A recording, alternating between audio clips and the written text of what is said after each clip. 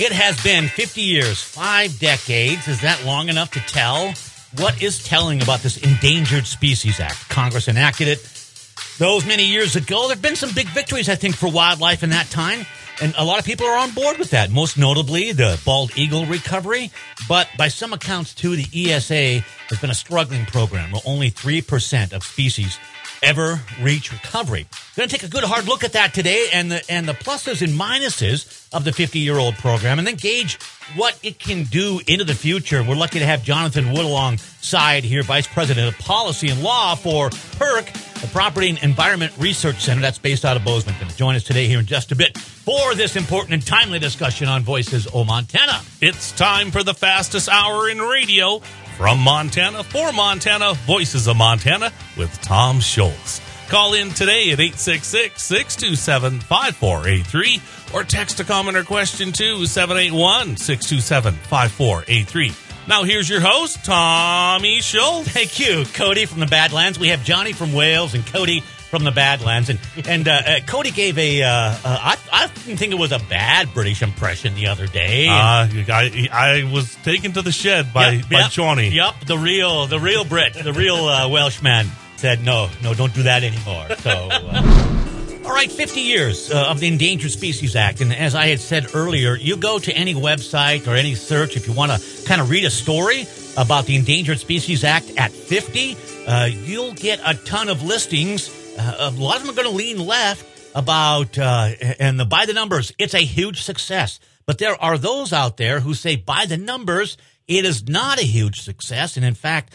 there is a failure to recover. And let's dig into the pluses and minuses. What is the facts and the data behind this? How has the Endangered Species Act how have we treated it, and how has it treated us and our wildlife? Jonathan Wood, Vice President of Law and Policy from PERC, PERC.org. That's the Property and Environment Research Center based out of Bozeman. Jonathan, good to have you back on. How are you?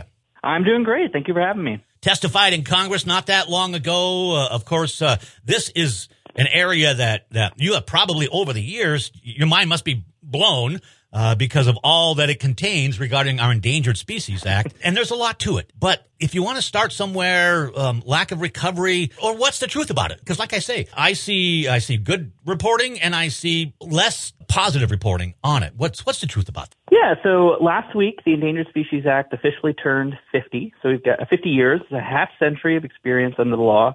And it's been heralded as a success, which is unfortunately only partially true. So what you'll often see if you've read any of the stories about the anniversary is that 99% of listed species remain around. So we've essentially prevented extinction under the Act, which is critically important, definitely something worth celebrating. But what it misses is that the ESA sets a much more ambitious goal. So the U.S. Fish and Wildlife Service, which is a federal agency that administers the Act, has acknowledged that the ultimate goal of the statute is to recover species so that they're no longer endangered and threatened. You'll often hear the ESA analogize to an emergency room. What makes an emergency room an emergency room is that they treat patients and get them out, as opposed to just keeping patients there forever. And that's really where we've fallen short. Over the last 50 years, only 3% of listed species have recovered and come off the list. That is way below what is possible. About a decade ago, the Fish and Wildlife Service provided estimated recovery dates for a bunch of species. And it predicted that 300 species would recover by now. Of those, only 13 did. We're also not on the precipice of a giant increase in the number of species that have recovered. The Fish and Wildlife Service estimates that only 4% of listed species are even improving and on the road to recovery. Essentially what we have is a system where species get on the list, they're protected from extinction, but they're left on the precipice of extinction forever. And we've got to do better. Ultimately, the only way for the statute to work is we fix it so that we're finally starting to recover species, they're coming off the list, and many of the conflicts that we see over so many species can go away. What? And I know you try to explain that, and it was part of your testimony in Congress here in July, but what explains this? Why those numbers are not satisfactory? There's a large group, I suppose, that is satisfied with that. I don't know, but what's the reason behind all these things? Yeah, I don't think anyone's satisfied with a 3% recovery rate. I think two issues probably explain why you don't get more attention for that. One is the Endangered Species Act is incredibly polarized and politicized. It has been a source of political conflict for now 50 years over the costs that it imposes and the regulations that it imposes. And so supporters of the act are wary of any sort of criticism and what sort of reforms that might, or changes to the act that might open up.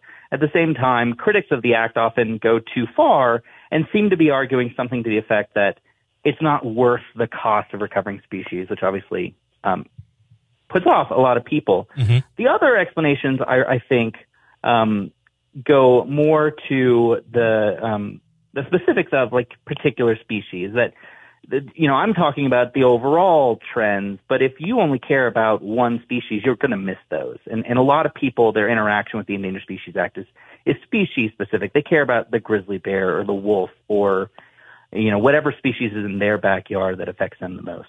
Why is it so polarized? Because I feel like everybody would have some sort of sentiment toward stewardship and the responsibility we have toward stewardship. Why does it become so polarized? Because of the how. So your intuition is exactly right. Surveys show that there's overwhelming support for the purpose of the act. If you sort of step back from the actual law and how it works and just ask people, should we conserve and recover endangered and threatened species, regardless of political party or whether you live in urban areas or rural areas, the numbers are off the charts. It's like 90% plus support for that as a policy goal. The problem is really in how we do it. Conserving and recovering species is something that everyone in society wants, and you would expect everyone in society should be willing to pay for. And unfortunately, that's not the way it's worked. The ESA imposes incredibly burdensome regulations on private landowners who happen to have endangered species or their habitats on their private land, which creates really terrible incentives. So if you're a landowner, you view an endangered or threatened species or habitat as a liability. You're just waiting for the hammer to fall and you to face those consequences. And what we really need is to make these species and their habitats an asset. So landowners are better off if they invest in conserving species and recovering them. And that's really the only way we're going to fix the recovery rate. Recovering species doesn't happen by leaving them alone. It happens by proactively investing in habitat restoration, lack of habitat being the biggest threat to most species, and other proactive efforts to recover them. And that's what we're not seeing because all of the incentives are wrong. And lack of habitat is a huge part of this as well. Here's an issue that has concerned me. And when you talk about having buy-in with private property owners, if they keep moving the goalpost like they're doing with grizzly recovery, like they've done with the wolf recovery, and probably other species as well, maybe you could comment on that. But if they keep moving the goalposts on these things, they're not going to get buy-in from the private property owners that, what was it, 2/3 of endangered species are on private property lands? That's right. The vast majority depend on private land. Many of them depend on private land for most of their habitat. Private landowners really are the key partner to make the Endangered Species Act work, and they have not been treated that way. And part of the problem is exactly what you've identified, the moving the goalposts. So under the ESA, the Fish and Wildlife Service has to create a recovery plan for species, which will identify metrics for determining whether it's recovered. In the case of the Greater Yellowstone Ecosystem Grizzly, they did this and set a recovery target of 500 bears as well as a few other criteria. The problem is that the ESA doesn't give any significance whatsoever to those targets. So meeting them doesn't mean that you delist the species. Not meeting them doesn't mean that you can't delist the species. They're sort of just treated as things that are out there in the ether but don't have any meaningful impact. But obviously that's not how landowners or states see them. They see, finally, we have a target, something to work for, and when they invest in it, they expect to get some reward. And unfortunately, largely for reasons outside the Fish and Wildlife Service or the federal government's control, more to do with litigation in the courts, they haven't been able to meet their side of that bargain. So right now, the Greater Yellowstone Ecosystem Grizzlies is well over 1,000 bears, double the recovery goal for that population. They're spilling out into areas that bears haven't been seen in 100 years. Now, that is great from a conservation perspective, but it's a big challenge for management. And if the species remains listed, the state's hands are essentially tied to deal with a lot of the conflicts that are resulting from a population that was really struggling, but today is abundant. And so what recourse is there? As you noted, states are often, their hands are tied. In fact, a lot of people's hands are tied over these things. And I don't know how you can work with your hands being tied. What kind of recourse is there for the current ESA? Yeah, and I would add that often it's the Fish and Wildlife Service's hands two that are tied. They have tried to delist and declare the Great Yellowstone ecosystem grizzlies recovered for decades, and every time they have been sued and courts have blocked it. So this isn't something like they're facing the same sort of frustrations and conflicts that private landowners and states are. The good news is there's a lot we can do to fix some of these problems by leaning into better incentives for states and landowners to invest in recovery efforts and to reduce incentives for litigation. And both of those are really key. And so one of the ideas that PERC has championed is to change the way we regulate threatened species to provide stronger incentives and basically create an off-ramp towards recovery and delisting. Historically, the way the federal government has operated is it treats all species that are listed the same. Regardless of whether they're critically endangered, you're down to the last 50 and they could go extinct any minute, to threatened species that, like the grizzly bear, there may be hundreds. You know, they face some risk, but it's not the same type of risk as an endangered species. But they treat these species the same. The problem with that is if you're a landowner or a state that has an endangered species, what incentive do you have to work towards its recovery? Even if you make really big investments and the species improves and is upgraded to threatened, nothing changes. It's still going to be regulated the exact same way, and you're going to face the exact same burdens. So what we've proposed is instead the Fish and Wildlife Service should immediately lower the regulatory burdens imposed for threatened species, and then provide that they will step down further as the species gets closer to recovery. So for the grizzly bear, you know, when the species was originally around 200, they might have said, okay, we're going to lower it to this. This is how we're going to regulate you. But when it gets to 300, we're going to give a little bit more authority to the state. When it gets to 400, we're going to give a little bit more. And when it's 500, we're basically going to hand over management to the state. That would have been tremendous to provide incentives for recovery while also providing a logical transition of authority back to states and private landowners. And by doing so, it would have reduced litigation. Really, the reason why we have litigation is there are a lot of environmental groups that fundamentally distrust states to manage species. And it's because under the current approach to the ESA, you basically go from absolute full federal control to full state control overnight. There's no opportunity for states to show those environmental groups that, no, you can trust us, we can manage the species. And a more gradual sort of off-ramp towards delisting would provide that. And that could absolutely happen today without any change to the statute. It just requires the service to use it. I mean, that's super interesting. I got like a minute here before I got a hard break upcoming. Jonathan Wood, Vice President of Law and Policy from the Property and Environment Research Center. You'll see his writings in Wall Street Journal, Washington Post, National Review, all over the place. Reason and his research and writings are also available at PERC. There's some really good stuff there, Jonathan. If you've got like a 30-second answer to this, or at least a tease, how important would it be to reconsider the economic impact of species recovery in the Endangered Species Act? It is absolutely essential, and not just because it would make the cost lower, it would actually contribute to the recovery, because the costs you impose on landowners are the disincentives against recovery efforts. The fastest hour in Montana radio continues. Call 866-627-5483 and join Montana's statewide radio talk show, Voices of Montana with Tom Schultz. Welcome alongside. I hope you're doing well. We're 2 decades strong and working on 3. From Montana for Montana. Jonathan Wood is with us again, Vice President of Law and Policy with the Property and Environment Research Center, PERC.org. That's based out of Bozeman. Jonathan's an attorney, but litigated environmental and property rights cases in the Supreme Court. And as I mentioned, just one of our nation's leading experts on this topic, specifically the Endangered Species Act. And he gets to live in Bozeman. So you're okay with that too, right? Absolutely.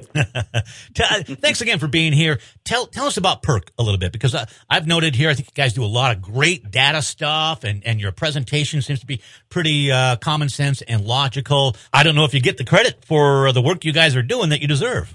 Well, thank you. That's very kind. So the Property and Environment Research Center is a 40-year-old conservation organization based in Bozeman. Our core is research, and for most of our history, we've been a research-only institution. But over the last 10 years or so, we've gotten much more involved in law and policy, so to take some of the lessons from our research and apply it in the real world, and also doing applied projects. So we've done a ton of work in Paradise Valley with the ranchers there to make sure that we keep working lands working and conserve the habitat for elk and lots of other species coming out of Yellowstone. And what makes us different from most other environmental and conservation organizations is that we sort of approach it from an economic lens. We were founded by economists. It's sort of a core of our approach. And we think of conservation not as something you impose on people, but something you empower them to do through better incentives. So just issuing a regulation to us doesn't do anything unless you can be sure that it's creating the incentives to restore habitat, improve water quality, or do all the proactive things that you need to produce better environmental outcomes. Like, we're less interested in regulation and more interested in what does this mean for people on the ground? Are we really creating the incentives necessary for environmental improvement? Or are we just issuing regulations so we feel better without thinking about what are all the unintended consequences? And the Endangered Species Act is a perfect example of that. Having regulations for species makes everyone feel good. But people don't think about what does this mean for the landowner who's deciding, do I invest in habitat restoration or not? And if the ESA punishes them for that investment, they're not going to do it. As you noted, your roots are based on economics. The question that we posed kind of going into the break there is, because the Endangered Species Act specifically does not allow the consideration of the economic impact of species recovery, and I get that from an idealistic standpoint, but practically it has not been to the benefit of society and thus the species as well. Your thoughts on that? Yeah, there's one place in which it is appropriate to ignore economics, and that's the scientific question of, is this species endangered or threatened? And actually, that is the only part of the ESA that ignores economics. All of the regulatory decisions are supposed to consider the costs imposed on states and landowners. It's explicit in most of the statute, in part because Congress reacted to an early Supreme Court decision which suggested you have to ignore costs, and basically overruled the court and amended the statute to add all these considerations of costs. But it's actually more than just, are the costs too high or too low? It matters a lot for conservation. That's really the way PERC approaches it. As I said, we're a conservation organization, not a, general, anti-regulatory or regulatory organization that's concerned about cost.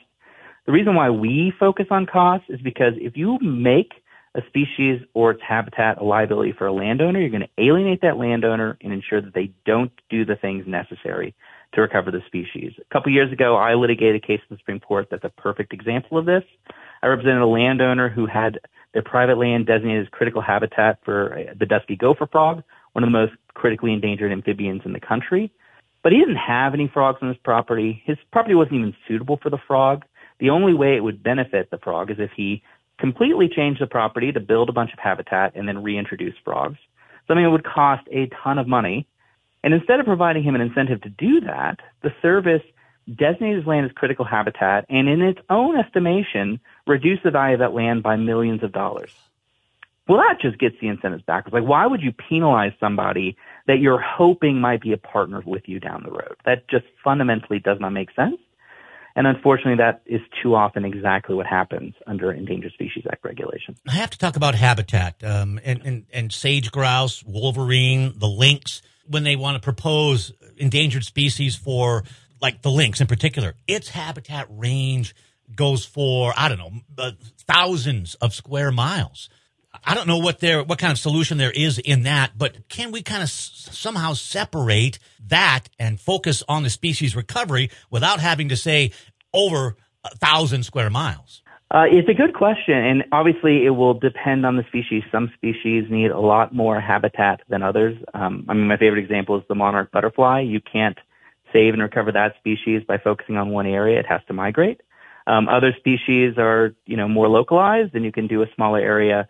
But again, the key point is not so much are we designating a big area or small area. It's, are we doing the things necessary to provide incentives to conserve and restore habitat? That really is such the key in whether or not we recover species. And too often that's not what we're doing. We're doing something closer to the opposite. You mentioned public land, where the Canada lynx are and a lot of other species here in Montana. Often the way the Endangered Species Act interacts with public or federal land in the West and in Montana is to restrict timber management and prescribe fire and all the other tools that the Forest Service needs to maintain habitat. And so over the last decade plus, what we've seen is that Endangered Species Act litigation and regulations are an obstacle to managing our forests appropriately, and the consequences have been more and bigger fires and habitat lost potentially forever, that could have been conserved and improved if only the agency had the ability to act rather than having to just simply wait and litigate and go through the regulatory morass. Jonathan Wood, again, with us, Vice President of Law and Policy from the Property and Environment Research Center. And let's keep in this vein of public lands here, Jonathan. I think a lot of people are on high alert about so-called land grabs, seizing private land, some would say is the next step in a climate change battle. I've been looking at this. I haven't read enough of it to really comment on it, but the Gallatin County has a Gallatin County a sensitive lands plan is what it's Gallatin Valley Sensitive Lands Protection Plan. It's 200 pages long. And I wonder, are they hiding something in there? Because good, let's study, let's find out what our sensitive lands are. But in this document, are there regulations or restrictions over private property rights and something like that? Dude, it seems like we have to be super, super vigilant lately about making our public lands truly public. You're exactly right. And one of the frustrating things about a lot of the process by which we issue environmental regulations is that the things that we often talk about as being about public input and public participation are made impossible for the public to actually participate. You mentioned the Sensitive Lands Protection Plan, how long that document is, how impossible it is to imagine that most of the people that may be affected by it will ever have the opportunity to read it and understand it and to engage. This is not unique to that. I mentioned how the Forest Service struggles to manage and restore forests. Part of the big problem is that they're being sued and forced to write ever more complex and longer environmental studies about the impacts of management, all of which at the end of the day say we need to be more active in restoring our forests, but just give lie to the idea that this is about increasing public input and public understanding, because the public never has an opportunity and simply can't read 5,000 pages worth of environmental studies about a project that ultimately is just about, do we protect Bozeman's water supply, or do we ensure this area doesn't burn in a catastrophic fire? Like, the public could get it if we simplified the process and made it a lot easier to understand, but that's not the incentive that mostly litigation groups, but some others, have to try to make the process so complex that only they can participate. And that's leads to the question I ask a lot of people when we talk about public lands. What's the will in Congress? What's the will? I feel that the environmental community is splitting a little bit on these issues. Some taking a real hard approach on it. Others are I think, acquiescing to a little more of a public approach on it. What is the will to change the ESA? And you've got some suggestions for that as well. I'm optimistic. I think, especially now that the Endangered Species Act has been in place for 50 years, what I've heard throughout my career is we can't consider any sort of reforms or improvements because we just need to give it more time. After 50 years, we've had enough time. The results are in, and it's pretty clear we need better incentives to recover species.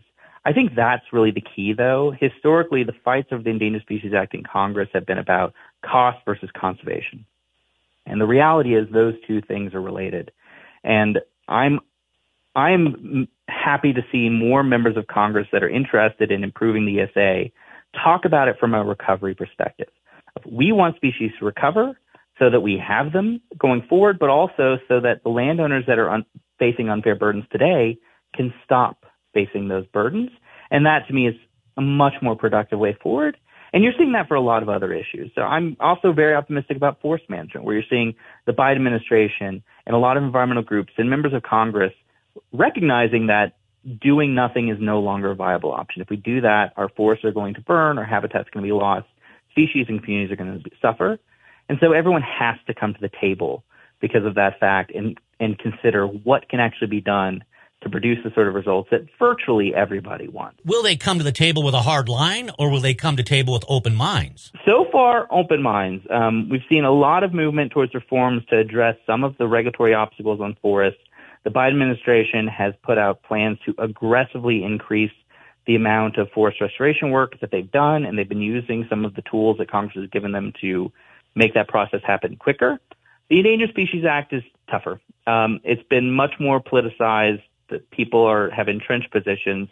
So we're probably not going to see anything happen in the short term, but in the long term, we can't continue to have 3% of species recovering and pretending that's okay. Right, yeah, and then trying to hide that fact, too. Well, and frankly, you can't hide that fact. It's like one of those numbers that there's really no argument about it. There's no alternative view that says, oh, actually, no, the recovery rate is 10%. Like this is basic numbers in arithmetic everyone gets. It's 3%. And the longer we go with that, the more species are going to go extinct.